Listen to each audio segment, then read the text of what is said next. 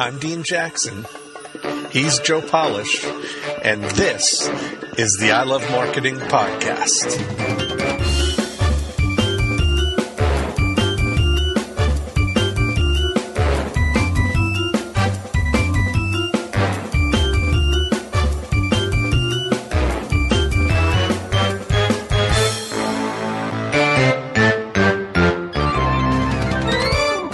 This episode, you'll discover the Big D, the power of laughter, how to get out of a mess or problem, and more with Sean Stephenson.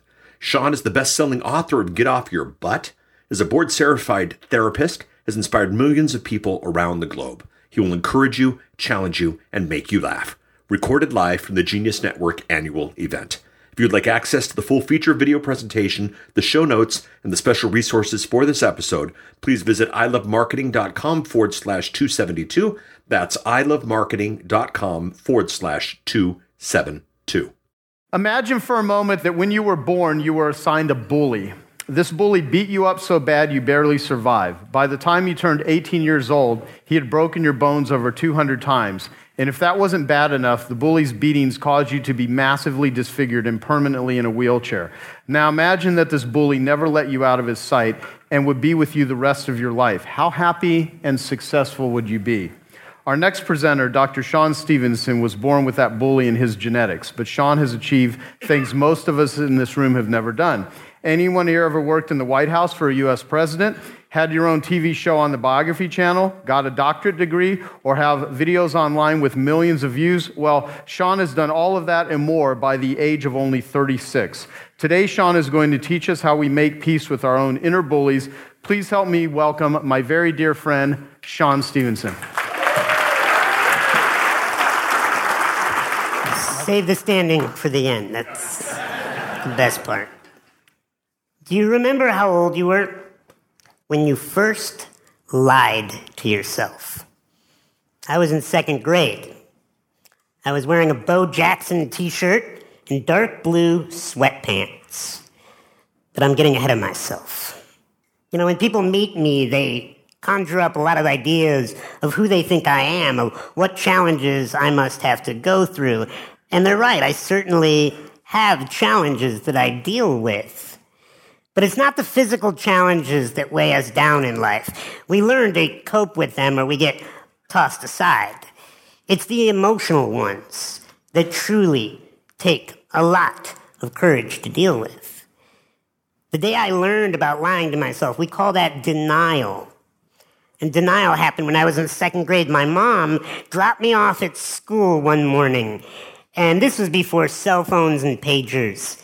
She then had a whole day of errands planned, so she wasn't going to be home. And my father was on a business trip. And as the day progressed, something happened. I experienced an incredible amount of pain in my abdomen. The kind of pain that lets you know that something bad is coming. And as I was holding my abdomen, I realized I was getting sick. And what you may never know is people that are in my condition, we can't usually use normal bathrooms. We have special equipment. And so my equipment was at home, and I was getting sick, and I knew I was going to have diarrhea. Now I'm in second grade, and that's the moment I told myself, Sean, if you can just act like nothing is wrong, you can go in your pants right now.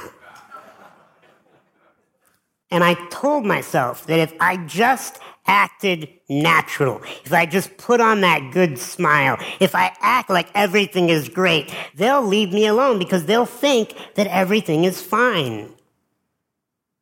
Don't we all do that? Put on that smile, let everybody know I'm fine.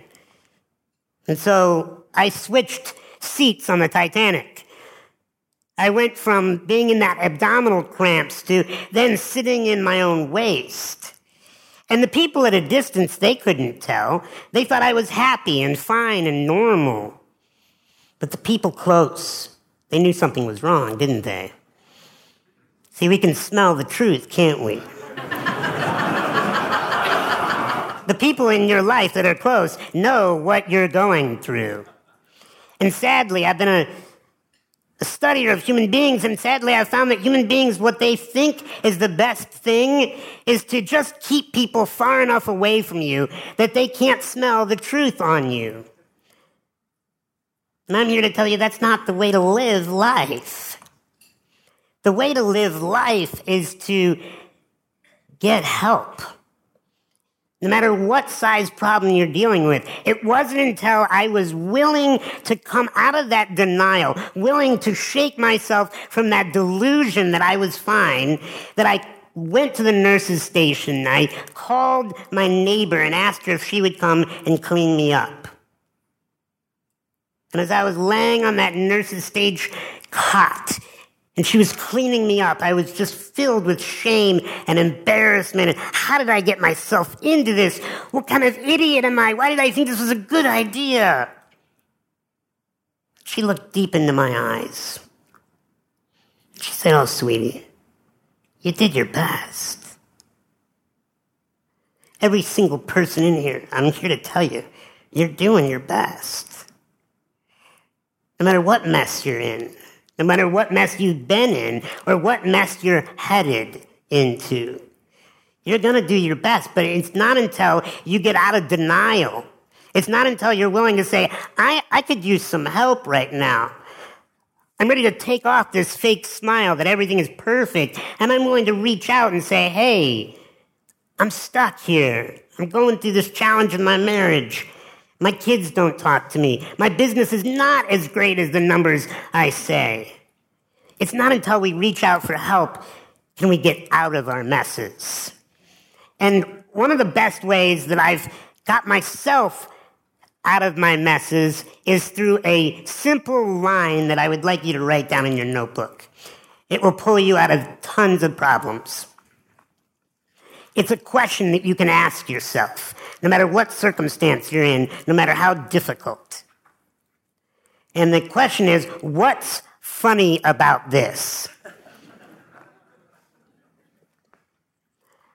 I learned the power of laughter years ago when I worked for Congress. That's some funny stuff right there, right? I worked on Capitol Hill for my congressman, and one morning, I got to work early. Have you ever got to a meeting early or an event early? You have your hot tea and your newspaper and you're just ready for your me time? Well, that's what happened. I got to work early. I thought I was the only one there until I heard a voice off in the distance. "Sean, get in here." "Yes, Mr. Congressman?" "Sean, I need you to run a message on the other side of the Capitol. Can you do that? No one else is here." "Yes, sir." So I take this message. I head out to a part of the Capitol that I had never been to. I get to the elevator bank.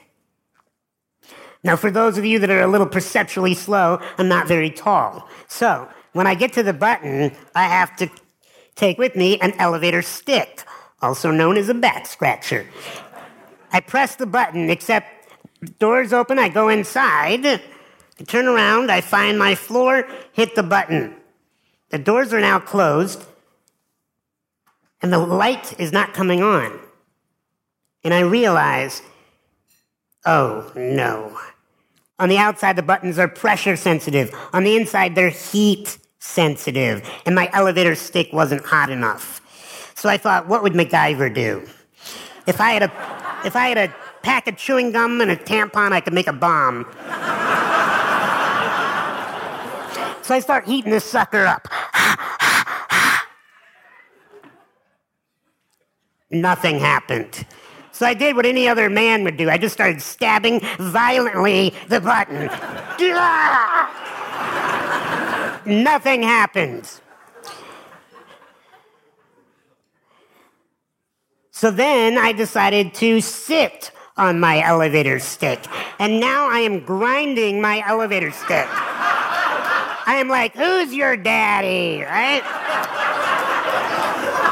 I pressed the button. What do you think happened?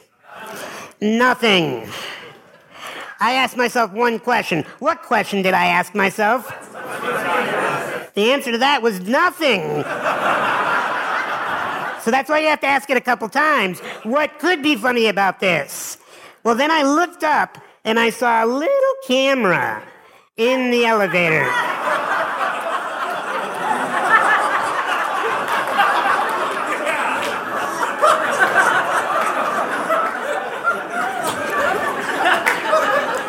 finally, the elevator doors open because somebody called it from the outside. I get down to the maintenance department, and I say, excuse me, you have elevators trapping people with disabilities whose elevator sticks aren't hot enough.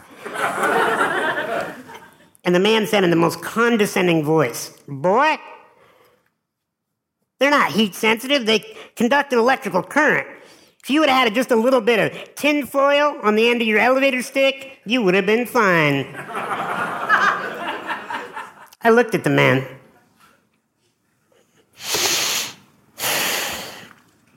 Who comes to work with tin foil? Am I just going to be in an elevator like, hey guys, want to bake a batch of brownies?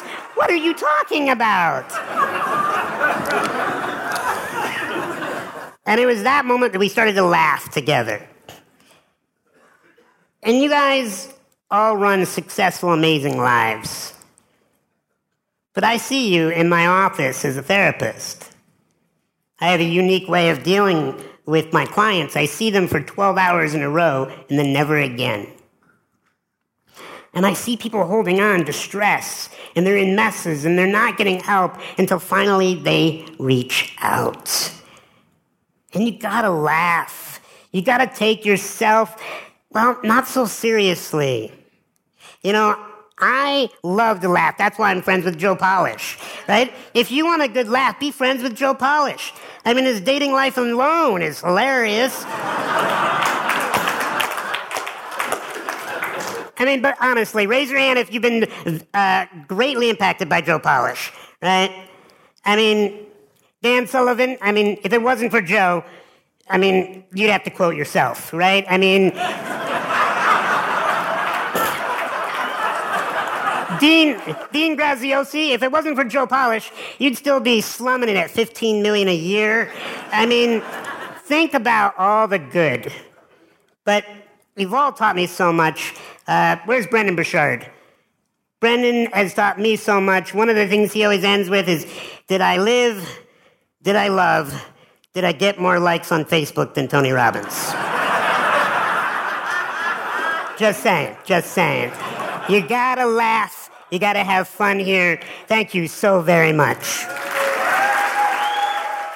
Thanks for listening to this episode of I Love Marketing. If you'd like to learn more about the Genius Network annual event, visit geniusnetworkevents.com. That's geniusnetworkevents.com. If you would like access to the full feature video presentation, the show notes, and the special resources for this episode, visit ilovemarketing.com/272. That's ilovemarketing.com/272.